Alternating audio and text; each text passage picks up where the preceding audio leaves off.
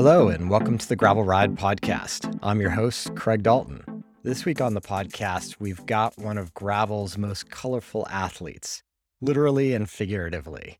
In a few moments, I'm going to be joined by Isabel King, a Santa Monica, California professional gravel athlete who got her start in a very interesting way. The conversation actually builds nicely on our conversation from last week with Chris Schroeder, and the interesting way in which athletes are creating opportunities for themselves to race professionally in this new world of gravel. I personally became aware of Isabel through our shared relationship with Panaracer Tires, and I became a big fan of observing what she was doing via Instagram. Izzy's always got a kind word to share and is always rocking some powerful kit out there on the trails in and around Los Angeles. She had a breakout year in the dirt in 2021 and is really looking forward to smashing some things in 2022. With all that said, let's jump right into my interview with Izzy. Isabel, welcome to the show. Thank you. Thank you so much for having me. I'm excited to dig in with you a little bit. As we always start out on the Gravel Ride podcast, let's just find out a little bit about how you got into cycling in the first place. Ooh, always a good question to start with. Cycling was definitely not my plan since a child. I kind of joke that I fell into this haphazardly. 5 years ago, I could not have predicted I would be where I am today. So I grew up as a soccer player. I played soccer through college. So I was a D1 soccer player at Columbia. And I graduated as a psychology major and jumped into the world of finance. So I worked on the trading floor at UBS for 4 years in New York City before deciding that I wanted to get a more formal finance education. So I applied to business schools, ended up getting into UCLA Anderson and moved to Los Angeles. And kind of in that process, in the summer before starting business school, I quit my job in December and started school in August. And so I had a few months. I signed up for a triathlon and clipped into a road bike for the first time. And that kind of spiraled me down into this endurance world, which has been fun.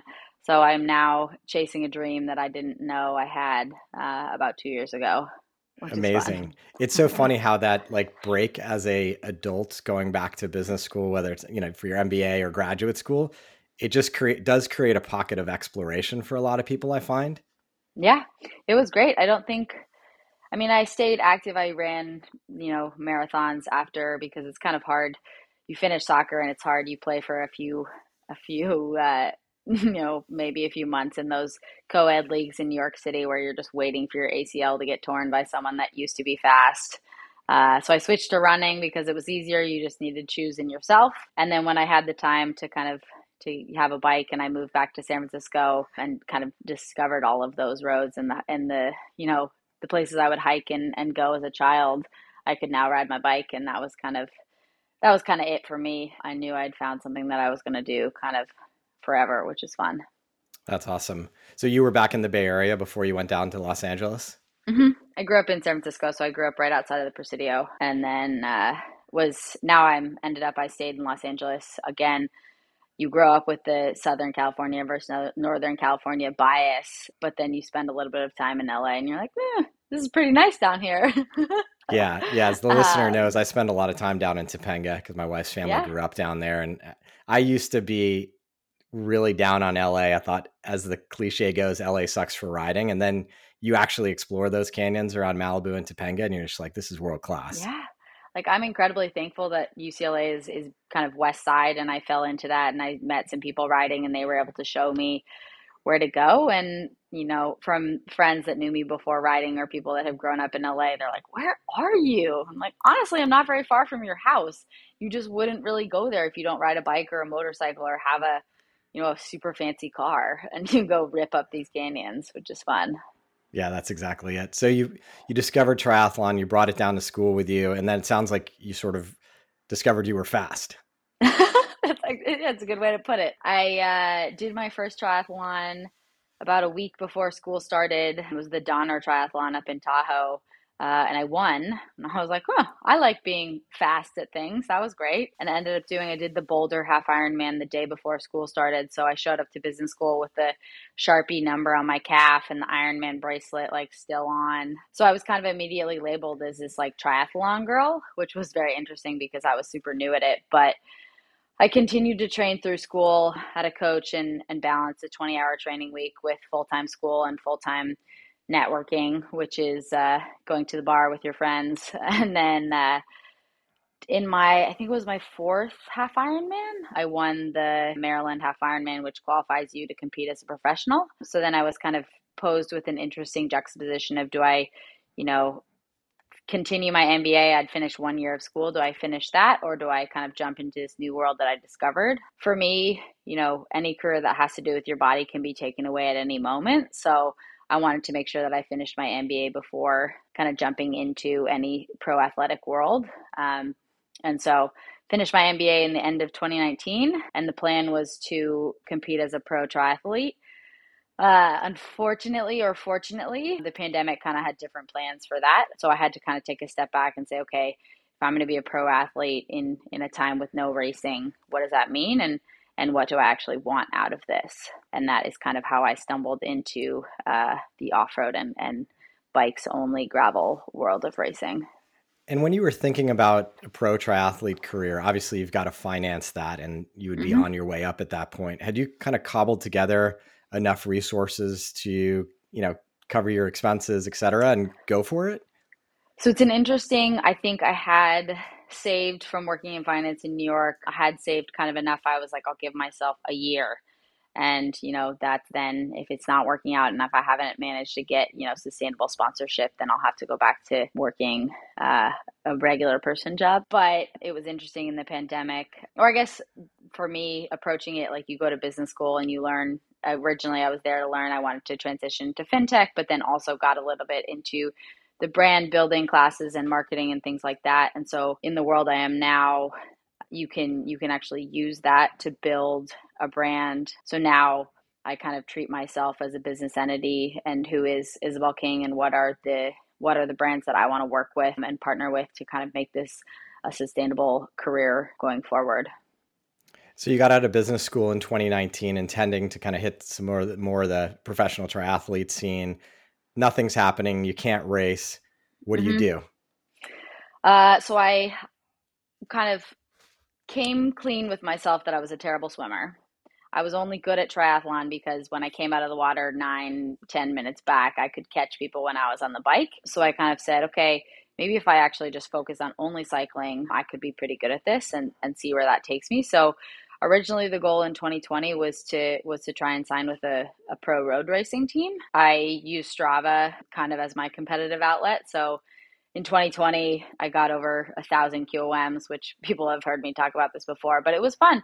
I just went out. I had a little quarantine bubble. I'm lucky. LA is such an incredible place for cycling that there's always someone faster than you.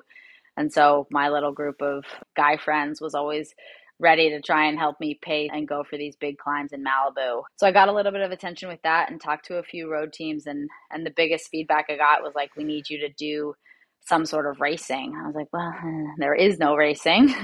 I'm a Cat 5 according to USA Cycling. That's still true today. But I was actually able to get some traction just saying, okay, if I take a step back and look at this new privateer model that people are doing in the gravel world, maybe I can combine the strength that I have on the road with the little bit of mountain bike and technical ability that I have, and maybe go at it on my own and race the races I want to race and build the brand that I want to build and wear bright orange and see how that works out. Yeah, that's probably something we should drill into, this idea of your brand. And I think I became aware of you through the Panaracer program. Yep. And we got connected there. And I was like, how is it that I've never seen this woman before? Because I totally appreciate your social media presence. Oh, it's thank just you. fun and colorful, makes me want to get out and ride. But that's sort of your hallmark now. Like I always feel like you're wearing a different rad, colorful jersey to express yourself. Do you want to get into that a little bit and how you think about that as part of your branding?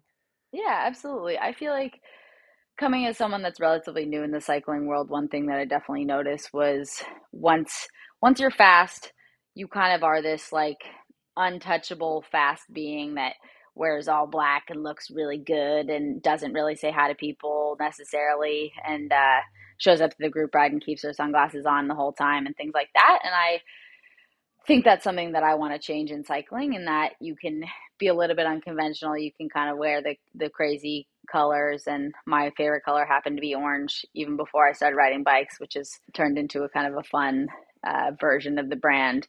But also just the ability, like, I think I approach this so much as it's such a unique opportunity in my life where I get to go and ride my bike 25 to 30 hours a week. And if I can share that excitement and hopefully inspire others to get out on their bike, maybe when they don't feel like it, or, when they're having a bad day, I think that's really important.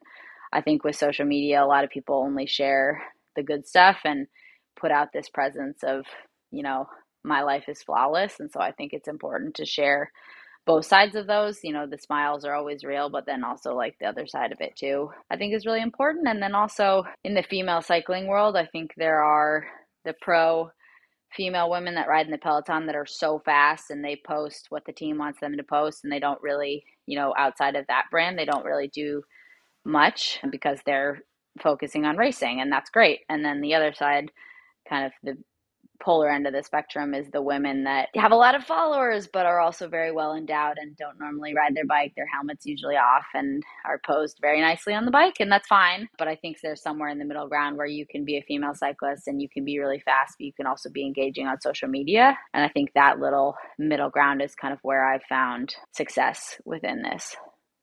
Nice. Yeah, I can imagine that's sort of it's just a delicate balance there, right? Because people love to hate on you. And so not you specifically, but in social media. Yeah. So it's tough. It's tough being sort of a public figure, regardless of what you're doing. I always think honestly, like, I think it's super flattering if you get made fun of in like a cycling meme account. You're like, oh, I don't know. Again, like, the moment that you take yourself too seriously, you have to take a step back and be like, we're riding around in stretchy clothing on like ridiculously expensive tiny bikes. Like, this is silly. Like, if you take yourself that seriously, like, please take a step back and have a beer.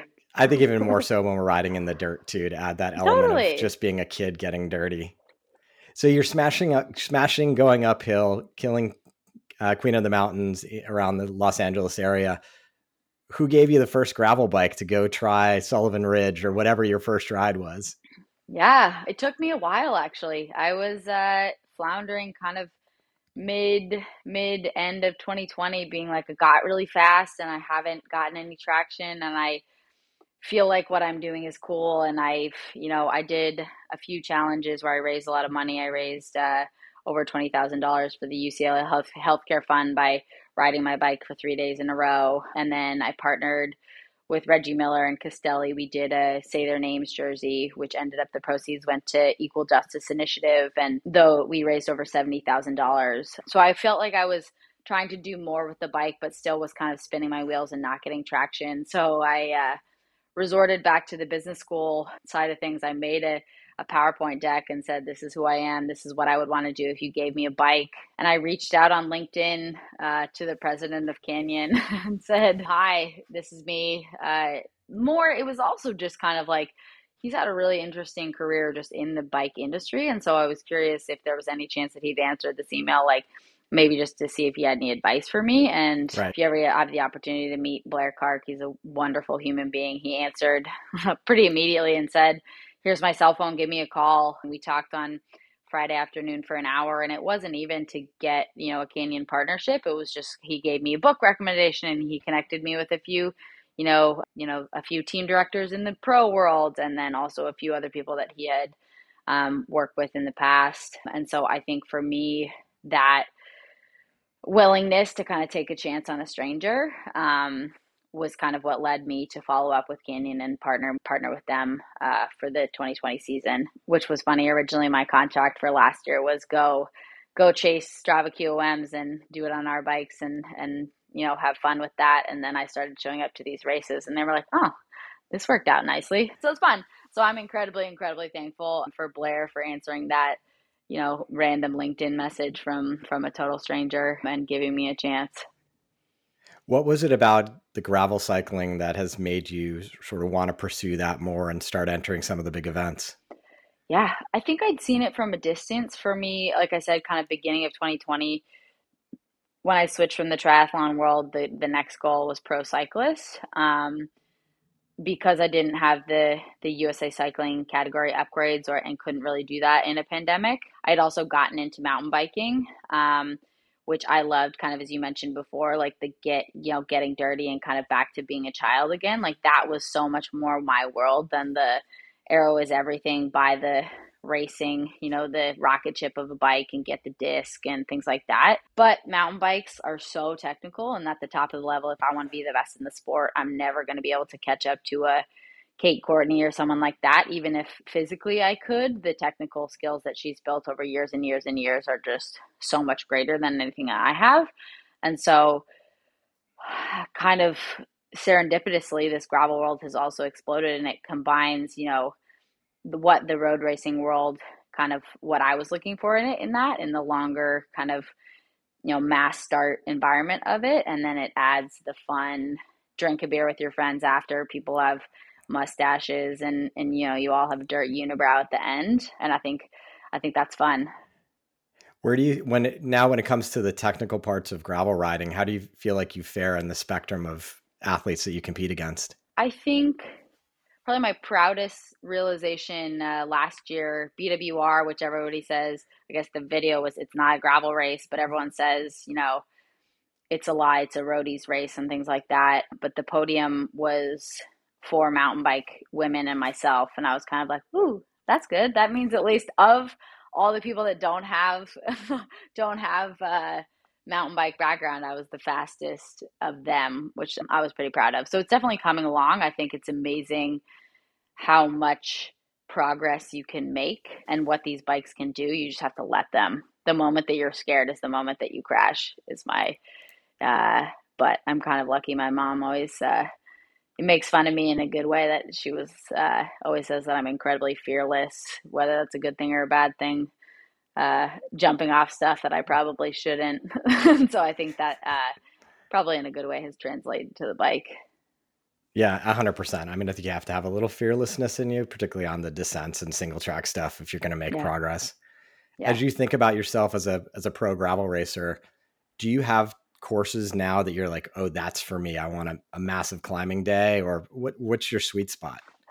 Well, I think it's an interesting, beginning of 2020 last year, I had raced 0 races. And I was looking at this, been super excited. Like in my little bubble of quarantine bubble, I'd gotten pretty fast. And I remember Payson and Colin Strickland had come out for their little training camp in Malibu. And I asked Colin, I was like, how do I win Unbound? And he was like, you don't live here. And I was so offended. I was like, what do you mean? This is the best place to live. Like, look at this trail, look at these hills. And the problem is, like, for me, you climb up a mountain for an hour, you have to somehow get down. So you get that 10 to 15-minute break. Yeah. Whereas at Unbound, of the 13 hours that I was out there, I was probably not pedaling for 5 minutes. Like, it's crazy. And so it's an interesting, some of those longer, like rolling hills races. I'm not built like a climber. So I actually, maybe if I lived somewhere else, would be really good at that. Just the like constant non pedaling, because I'm pretty good at the rollers generally. But the like death by a million paper cuts is harder for me, because the place that I train, you climb up a gigantic mountain and that's great. You pedal hard for an hour, but then you still inevitably have to recover by descending. So I think a race like BWR, honestly, it's kind of, it's in San Diego, so it's close. It was similar. It's the one that I did best at last year. That one I think I had the most fun at, because it was that mix of big climbs with flats, with road and then gravel and things like that. So I think that race, if I look at all the ones in the calendar, is probably best suited for me. Nice. Yeah, that's interesting. I felt the same way. We both rode down the coast this past Yeah. weekend. You rode a lot farther than I did, but my buddy was asking me as we were riding, like, what's going to be your issue today, knowing that I didn't have a lot of fitness. I was like, it's literally just keeping the pedals going this entire time. Because Hmm. like you here in Marin County, we go up for an hour and a half and then we go down in 20 minutes and we go up Yeah. for another hour and a half. And that's just the way the riding is. Yeah. My I just started working with a coach, and he was like, do you understand that you coasted for 500 hours last year? And I was like, yeah, that doesn't sound that bad. I was like, 1.5 a day. That's not that bad. But like, it was pretty wild to like hear that number, be like, wow, that's like 500 more hours that I could have been in theory training or pedaling, that you Yeah. just aren't, which is interesting. It's super interesting. And I hadn't really thought about that in the context of Unbound. And it makes a ton of sense hearing you Yeah. describe it that way and hearing what Colin Strickland said to you.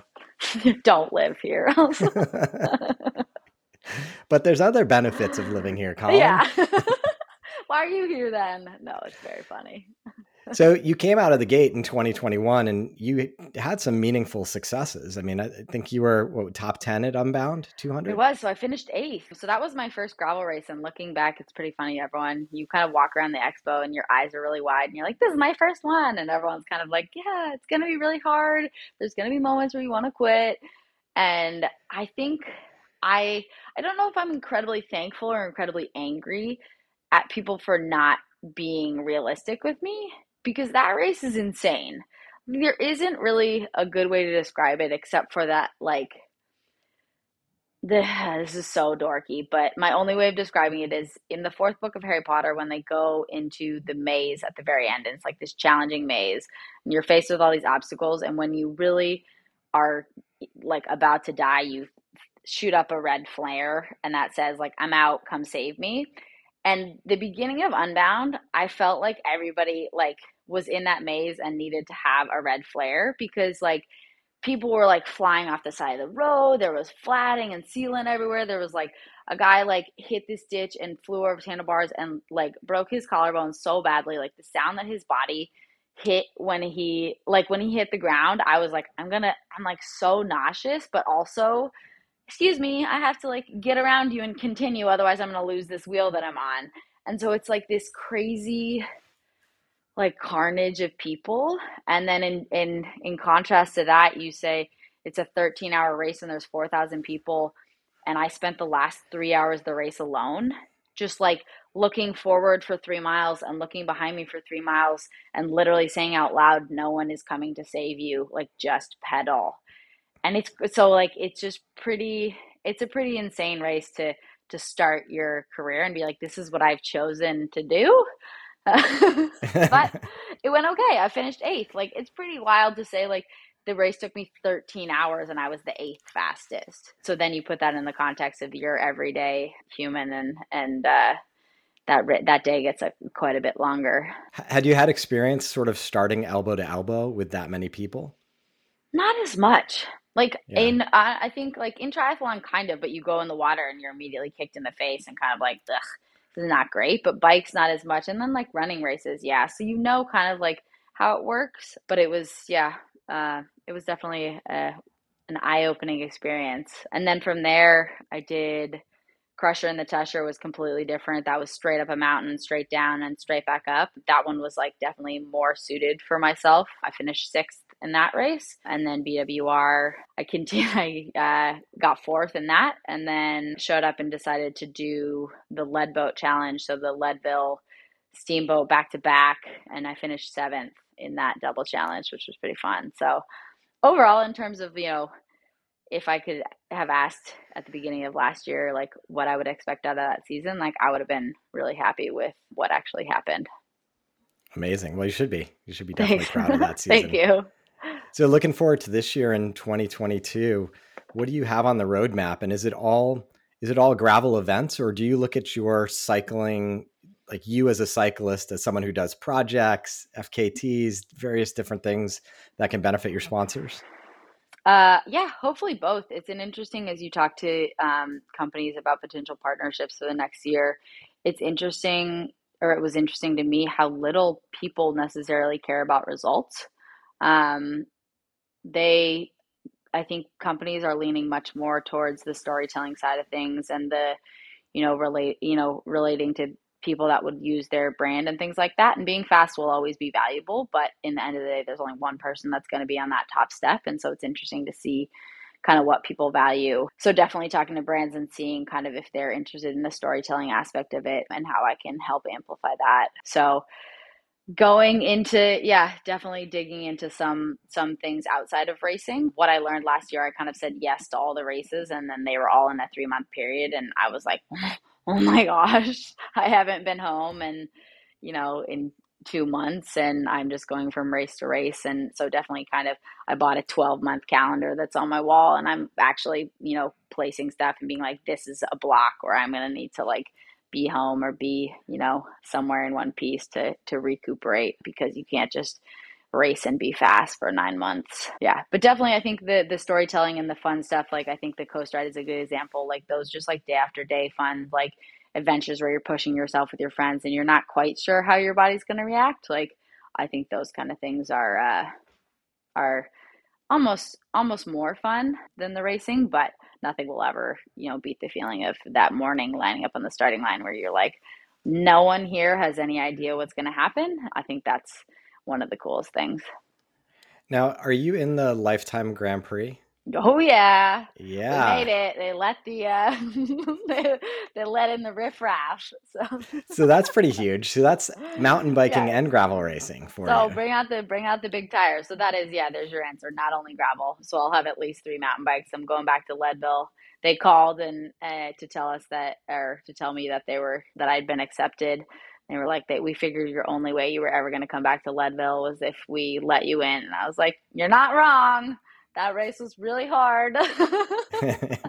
It definitely is. But I'm super excited. I think that the ability to line up with the caliber of athletes that they've chosen is super unique. And then also kind of to see, I think everyone will have their own agenda. Some people will try and win a specific race. Some people will try and be fast kind of the whole time. And I think the fun of it, that everything is scored the same. You can win Unbound or you can win, the Sea Otter mountain bike thing, and they're the same amount of points. So I think it's cool in that everyone kind of comes from different backgrounds, and some people are going to be way better at the mountain bikes, and some are going to be better at the super long gravel, and some are going to be better at the short track and things like that. So yeah, it's a fun thing to be a part of, and I'm super thankful that they chose me.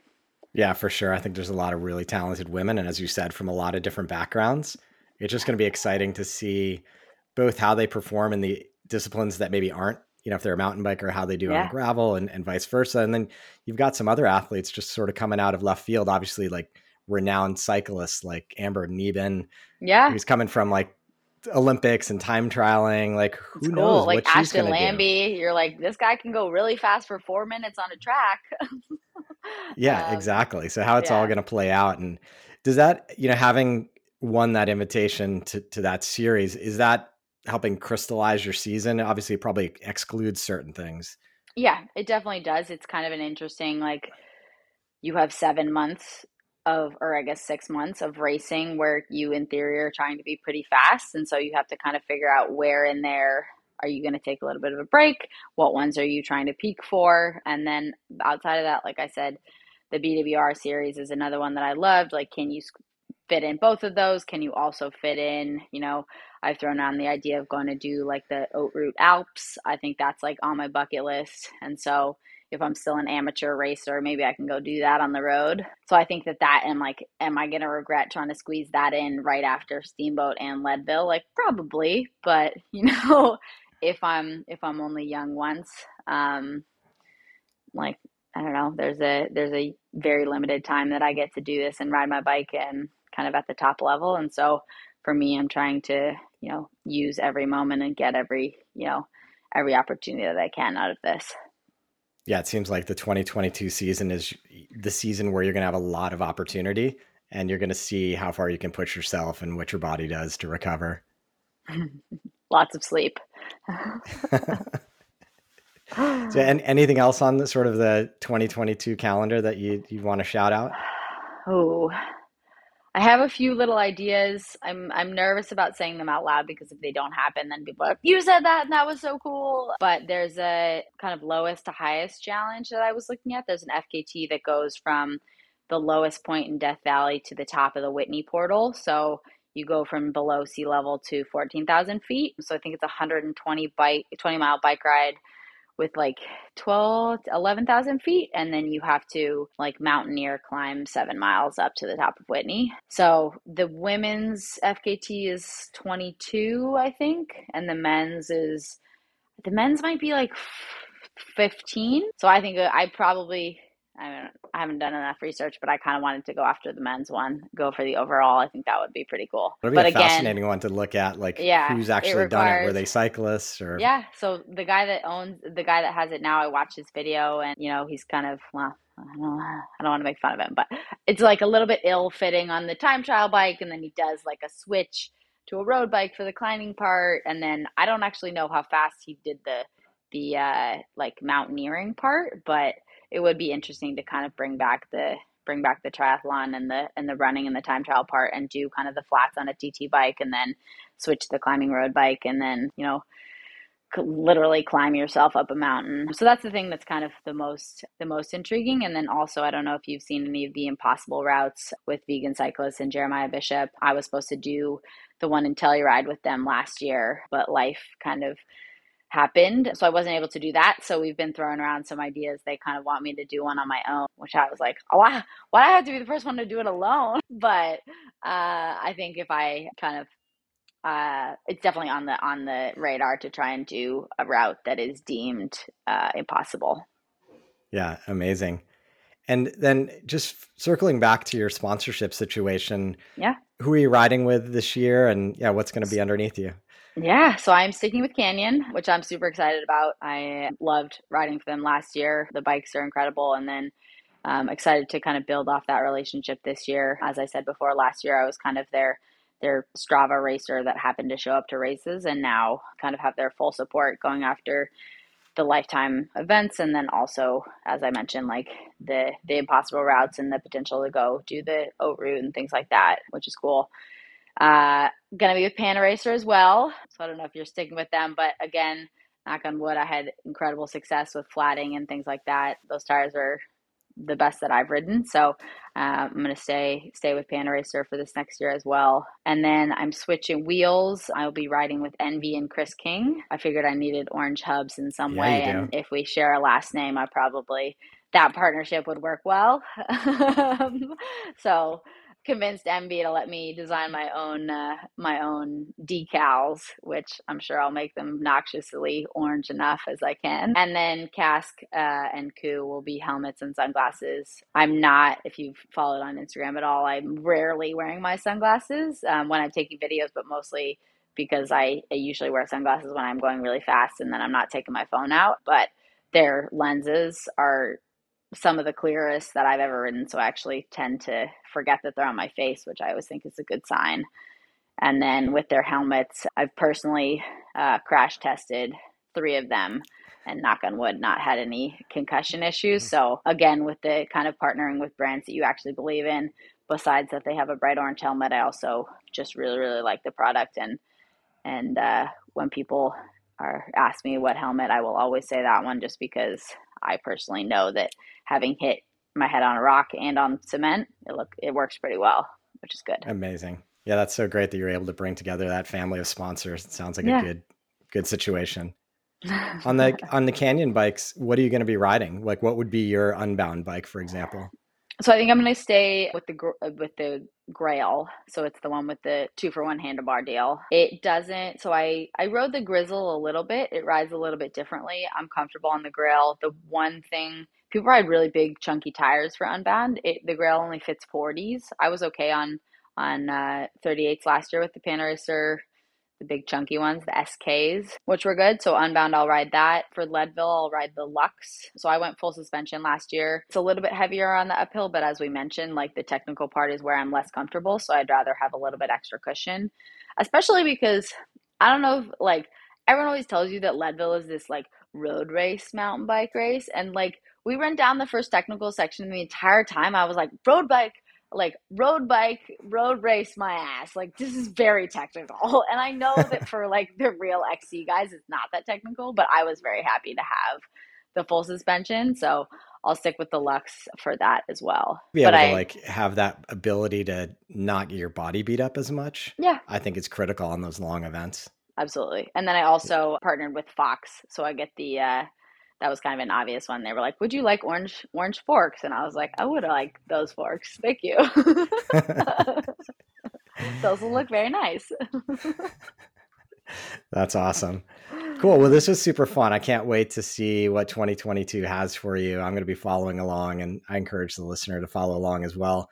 I'll post in the show notes where to find you on Perfect. Instagram primarily, and we'll be rooting for you. Thank you. Thank you so much, Greg. Thanks for having me. That's going to do it for this week's episode of the Gravel Ride Podcast.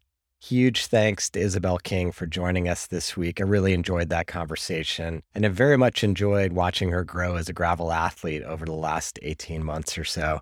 I encourage you to follow her on the social medias and wish her all the best this year, as I do. It's going to be an exciting year in the women's field, just as it was in 2021.